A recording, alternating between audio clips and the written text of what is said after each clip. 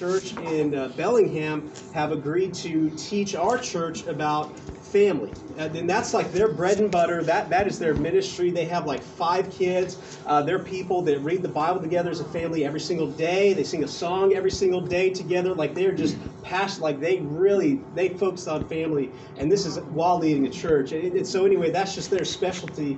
And they've agreed to teach our church about family. So the way we're going to go about that is on Wednesdays, we're going to have a Zoom, and they're going to teach us through Zoom, so it'll be remote. But what we would like to do with that is come together as family groups and watch that as family groups together. All right, so we're still doing our family groups, right? But we're tuning in together, and we'll all see each other. We'll tune in, and the Donatellas will talk to us about family. And for those of you here that, okay, you're not married, you don't have kids or whatever, does not matter.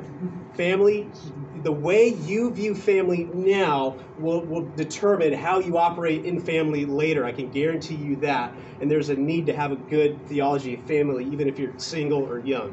Right, so there it will apply, because he's starting very big picture. I mean, it's really exciting. So that's going to start March. I think that's March 2nd would be that first Wednesday of March. So just lock that away, and we'll talk more about that in the coming weeks. I think that's it. We are going to give a little more info about the marriage retreat next Sunday. I had one more thing. I'm losing it, so I'll move on. I think God's telling me to get on with Scripture.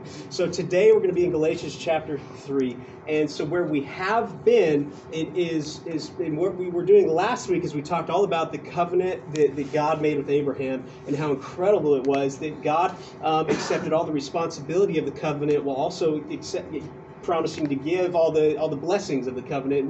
We just laid into that, the seriousness of a covenant relationship, and how we don't really have something like that today, but just how big and beautiful that is, and that we get to enter into that covenant through Christ. And so that's where what we were all about last week. And really where we're at in the book of Galatians is Paul, he's finished his intro, he's starting to get into the theological meat of it, and really chapter 3 and 4, I mean, guys, it's just dense. Like, it's Paul, like in a good way, he's just teaching and unpacking these really big concepts and going through a little bit of history, and what he's trying to do is get the Galatians to see what they've agreed to by submitting themselves to the law.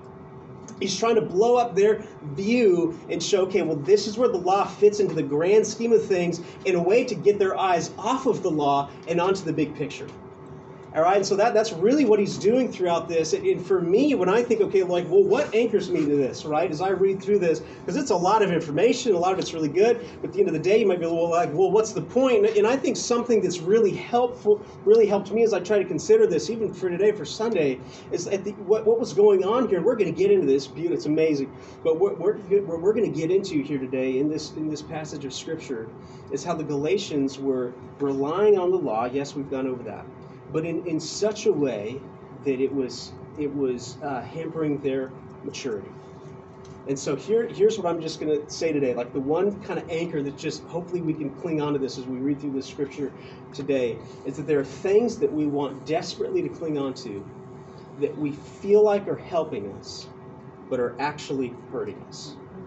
Or things that we desperately want to cling on to and hope that it will do something good for us, but at the end of the day, it hurts our maturity, it hurts our depth, it hurts our spirituality, but man, we just want to hang on to it because some people said it's really good to hang on to. All right, that's incredibly broad, and that's the point. But I think that's kind of, it's really what Paul's doing here with the law. He's like, look, you guys are just so locked into this thing, and it's doing nothing for you. It's doing nothing for you. So I'll just go ahead and start reading. Verse 10 through 14, he just basically makes the statement, if you live by the law, you're cursed. If you live by faith in Christ, you're blessed. So starting in verse 15, he says, to give a human example, brothers, even with a man-made covenant, no one annuls it or adds to it once it has been ratified. Now the promises were made to Abraham and to his offspring. This does not say, and to offsprings, referring to many, but referring to one, and to your offspring, who is Christ. This is what I mean when the law, which came 430 years afterwards, does not annul a covenant previously ratified by God, so as to make the promise void. For if the inheritance comes by the law, it no longer comes by a promise, but God gave it to Abraham by a promise. And so we'll stop there. But he starts getting into this this language, this idea of like offspring. Right? And here's what's incredible. When you go back to that promise that God made to Abraham in Genesis chapter 12, ratified by the covenant in Genesis 15, he said, like, man, I will make your offspring like the stars in the sky. Now, what's incredible about that is that Paul here is saying when God said that, he wasn't actually talking about the blood offspring of Abraham. Say he was talking about one person, right? It's not offsprings. Galatians, he said offspring, and that one offspring was Christ. And so then through Christ, all these promises will come. But okay, well then, how is he going to be like stars in the sky if it comes through just one person? Well, we'll get into that in a minute. But what he's trying to do again here, he's trying to put the law in its place. Right? He's like, look, okay, and this whole thing, he's like, Galatians, God made this promise. It wasn't until 430 years after that promise that the law even existed, you guys. And you're going after the promise by going after the thing that came hundreds of years later? Like, what are you doing? You say, look, even in a man-made covenant, no new terms are added into it.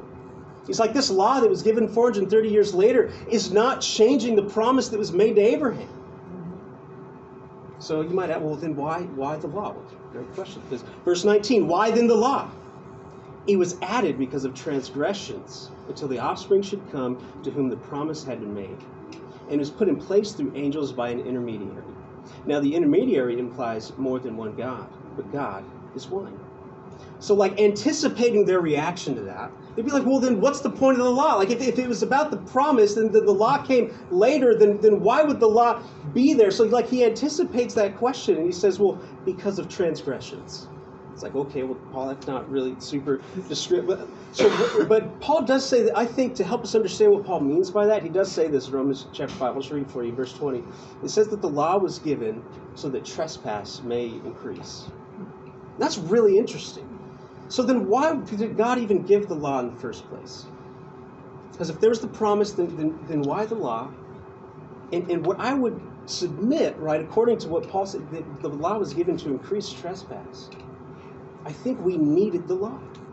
Like we needed the law to see that we had, like the law was the objective evidence that we have sin.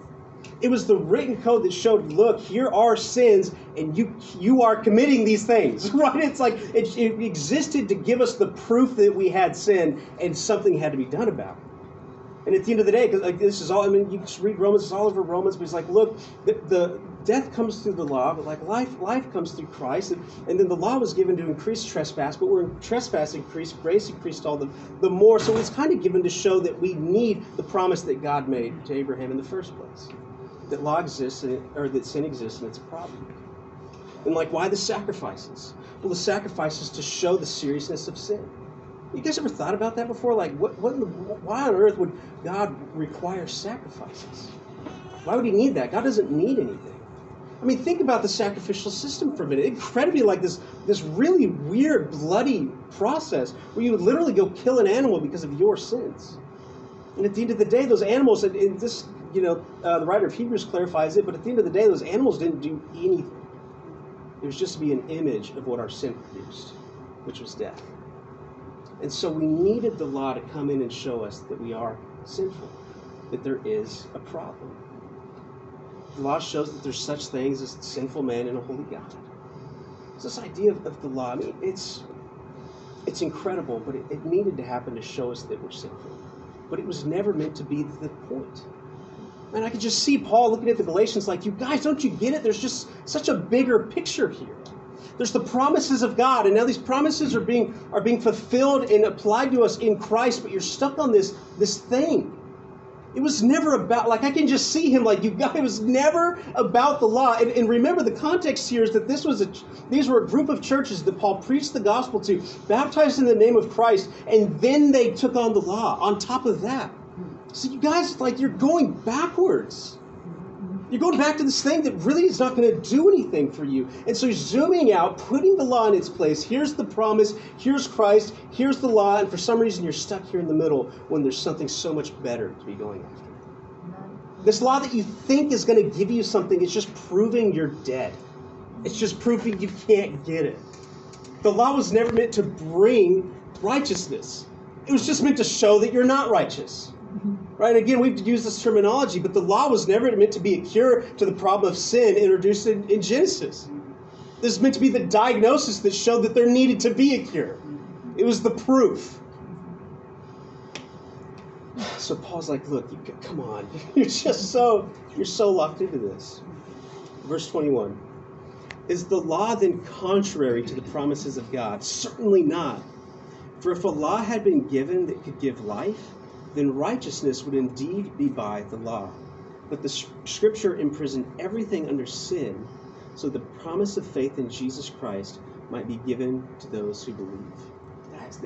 It blows my mind. There's such a grander plan going on behind all of this. He's saying, look, the law was, Scripture imprisoned everything in sin, and through the law, like we have this objective evidence that there's sin, and he's saying this happened so that we could prove that we need faith to be saved. From the beginning, God designed it to be this way. This is incredible. I want to read Ephesians chapter 1 real quick. It's one page over. Just turn it over. Ephesians chapter 1, verse 4.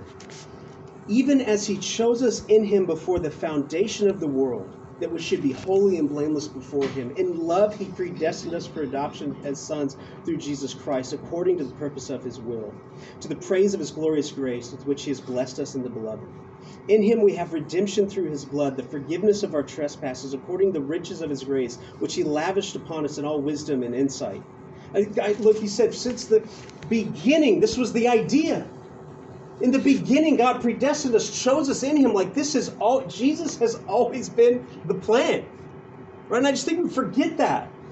Like, I think we feel like Jesus was some SWAT team guy sent down, like, emergency. Jesus, the law didn't work. Get down and fix this. Like, that wasn't it. From the very beginning, God designed it to be this way.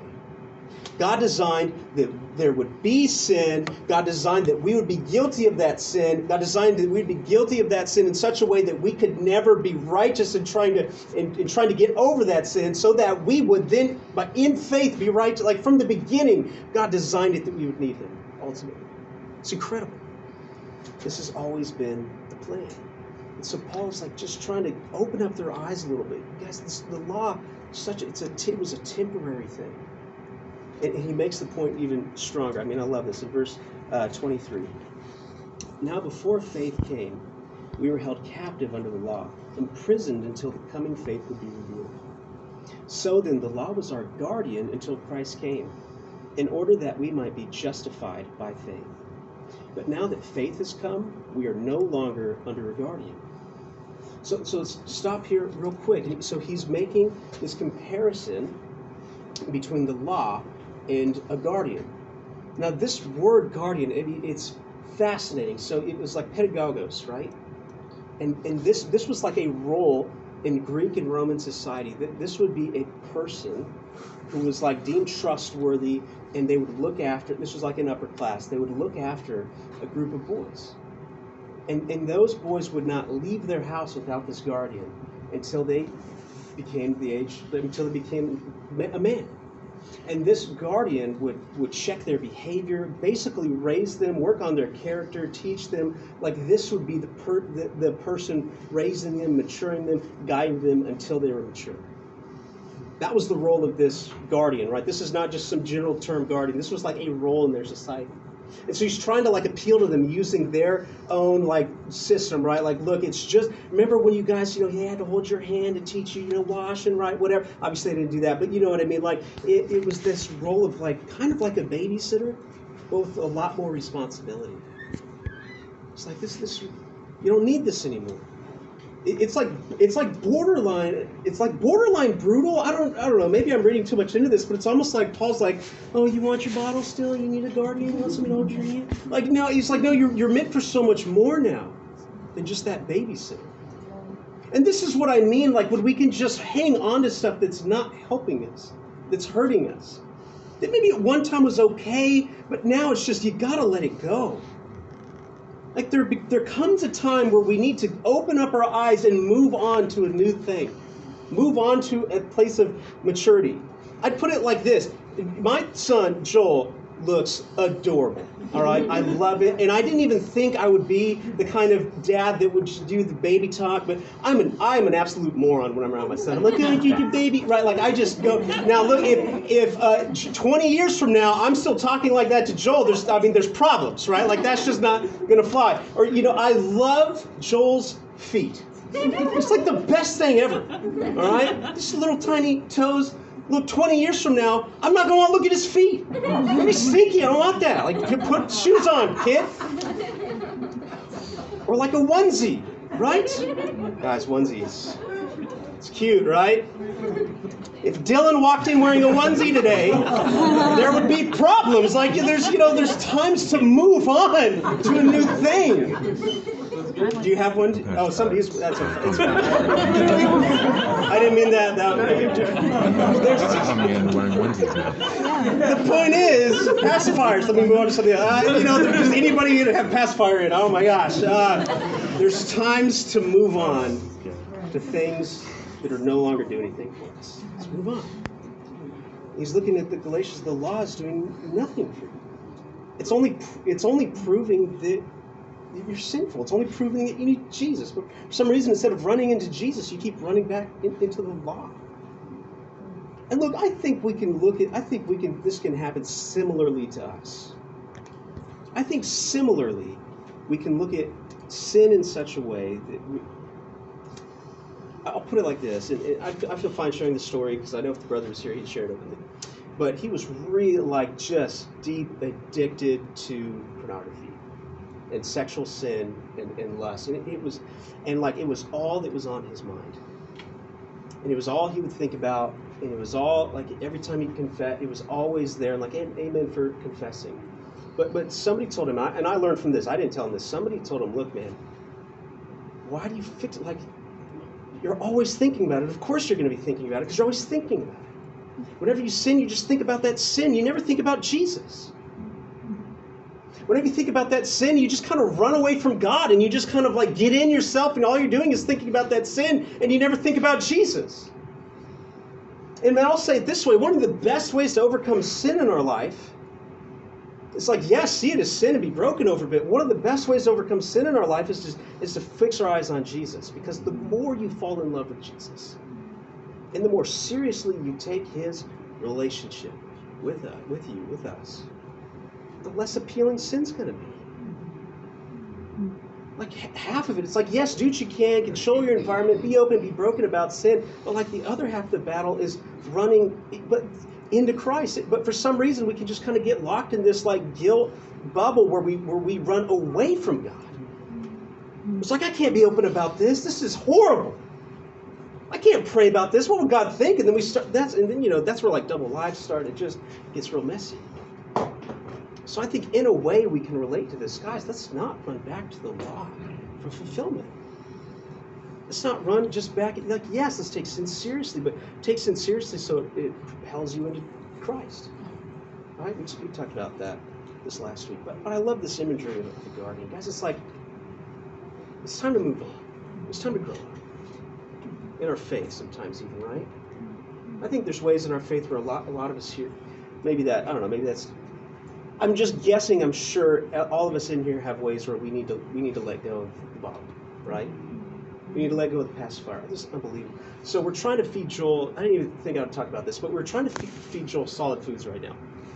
Now, just real quick, who in here, don't mess with me, be honest, who in here would rather have a ribeye steak grilled to perfection or a glass of 2% milk, right? I mean, like, you're gonna pick the steak, but it's so crazy because with Joel right now, you try to feed him a little, like, and it's just pureed vegetables. It's nothing, right? It's like basically the same as his formula, except it's green. You try to give it to him, literally just like spits it out. It's like, Joel, you don't get it. I'm trying to do something for you here. You got to eat this. So I want you to have steak one day, boy. All right, like, but he just like spits it out, and it's like, this is unbelievable. Like, I thought he would want food after doing nothing but milk. If he gets a little taste of actual like flavor, I thought he'd enjoy this. But it's like it's difficult, and we could be the same. It's like the Bible can be impressing on us to move on to something bigger, better, greater in our faith, stronger in our relationship with God, deeper in our relationship with other people and the Word, and just we're like, you know, no, I want this. You know, it's like unbelievable. All right, let's move on to the greater thing. Get our eyes off of this stuff. It's not useful, and move on to the greater thing. Let's keep moving on. Verse 26, for in Christ Jesus you are all sons of God through faith. For many of you as were baptized into Christ have put on Christ. There's neither Jew or Greek, there's neither slave or free, there is no male or female, for you all are one in Christ Jesus. And if you're Christ, then you're Abraham's offspring, heirs according to the promise. There's three things I want to unpack in here, and that's how we're going to close out today. The first thing is that for those of you who have been baptized into Christ, you've put on Christ. If I could have like an armchair and we could sit down and have a discussion, I'd do it right now. Also, my legs are really sore, so I don't know if I'd be able to get back up very well. I don't know how. Well, I have some idea. But we've gotten to this place where baptism is this incredibly controversial thing. Where in the past, people have literally died because of their beliefs on baptism. I have some idea of how we got here. That's a whole tangent. We don't need to get into it. But literally, what Paul just said is when you're baptized, you put on Christ Jesus. And you go from this position. Here, I'm just going to read something. Let me see if I can find it in my notes. This is from the Commentary Critical and Explanatory on the Whole Bible. Fantastic commentary, I'd recommend it. This proves that by baptism, where it answers to its ideal, because I'm not just saying every time you get in the water you're baptized. Like there's faith that happens in it, right? It's not just getting wet. But when it answers to its ideal, it's not merely an empty sign, but it means a spiritual transference from the state of legal condemnation to that of a living union with Christ, and of sonship through him in relationship to God. So we've gotten to this place where baptism, it's like, yeah, maybe you need it, or it's just kind of a sign, right? You're really saved here, but you do this to show everybody that you're saved. That's just like so not what the scripture just said. It's like in baptism, you're clothed with Christ, man. Like you literally go from being a dead, like hopeless, going to hell sinner with no sins forgiven to completely loved, completely forgiven. Why? Because you put on Jesus. And that term literally was like putting on their toga, right? Dressing like a man. But it's like you put on Jesus, and now you're seen in relation to God, in relation to sin, in relation to the law. You are now seen as Jesus to God. Blameless, holy, perfect. This is where the promise of the old covenant is fulfilled in Christ. And we enter into that fulfillment in Christ by entering in the waters of baptism and putting on Christ. Like this is a big deal what happens in baptism. I could go on a tangent of why I think we've got there, but that's a conversation for another time. Come talk to me if you want. Man, baptism's kind of a big deal. It's kind of a big deal. And this is not it. I mean, look, we could go over all the scriptures, but it's just so clear. It is baptism where you go from sinner to saved. That's where it happens. You go from not wearing Christ, from being you, unable to reach perfection, to going completely saved, loved, forgiven, viewed as son, viewed as firstborn. Okay, second thing I want to unpack. We are now all heirs through Christ. We are now all sons of God through Christ, even the women. So that sounds weird. But we're all sons of Christ sons of God through Christ. So again, it's Christ that all these promises were being made to in Genesis 12. Everything, all that is being made to Christ. And so this is how it goes. This is how it can go from one person to as many as stars in the sky. Because when we're baptized in Christ, when we enter into that covenant relationship, we now become an offspring just like Christ. Not because of us, but because Christ. And so when God looks at us, he sees Jesus. And now we are another offspring of Abraham. Because we are in Christ. Mm-hmm. And so then we enter into this relationship with God where we are considered like firstborn sons, worthy of all honor, worthy of all inheritance, worthy of all everything. Every single one of us are worthy of all the promises of God because we are now firstborn sons of God through Christ in that covenant. That's incredible. Mm-hmm. That's incredible that we get to walk in. The last thing I want to unpack is inheritance. But I think before I get there is something going on right now in Christianity, in the world. It's kind of tough to tell. There is something going on right now where people are taking this scripture, you're all one in Christ, no Jew, Greek, male or female, you're all one in Christ. They're taking that to like eliminate, I guess I just want to protect us from this, to eliminate the idea of gender. And now the scripture is being used as a way to affirm, like, different gender identities, like, hey, it doesn't matter because we're all one in Christ. And that's just like totally not what's going on here in the context. Like totally ignores what this passage is about. It's about our inheritance in God. It's saying nothing about gender roles. It's saying nothing about our sexuality. It's telling us how we're viewed by God within the covenant of Christ. And that's the first point it's like. So just like a quick aside, because that's just a horrible way to read that scripture. The last thing, verse 29, and if you're Christ, then you're Abraham's offspring, heirs according to the promise. So Paul ends this section out. And he's going to go on. He's going to talk more about being sons and heirs. But he ends this out by talking about, look, in Christ you receive this incredible inheritance because you're your firstborn son. And so Paul's trying to, again, get their, like, zoom out their image, get their mind off of the law, and put it on something much bigger. And he's going to start talking about their inheritance. And so I just want to talk briefly about inheritance because, look, at the end of the day, there's a lot of scriptures about this. And sometimes it can be like, well, okay, what is the inheritance? Well, what is clear that our inheritance is now through Christ? I mean, in addition to all the promises made, it's eternal life. I think we don't think about that often enough. I don't think we think about eternity that often. I don't know, maybe you do. Maybe you're having existential crisis every night. But I don't know that we think about eternity that much. Because what becomes clear is our inheritance in Christ is this eternal relationship with Him. This eternal fellowship in heaven. I just want to let me end out with one scripture. It's Matthew chapter 6, verse 19. We're going to end out here. We have this really bizarre idea of heaven, largely because of pop culture. It's like clouds, angels, harps, togas, right? I don't really get it. I actually don't even know where that came from. Or there's other ideas of heaven where it's like it's just your personal paradise. You get your own little, whatever paradise is for you, that's what you... It's like so weird. Guys, what the Bible describes heaven as is literally heaven and earth being made new. And that we exist for eternity in fellowship with God.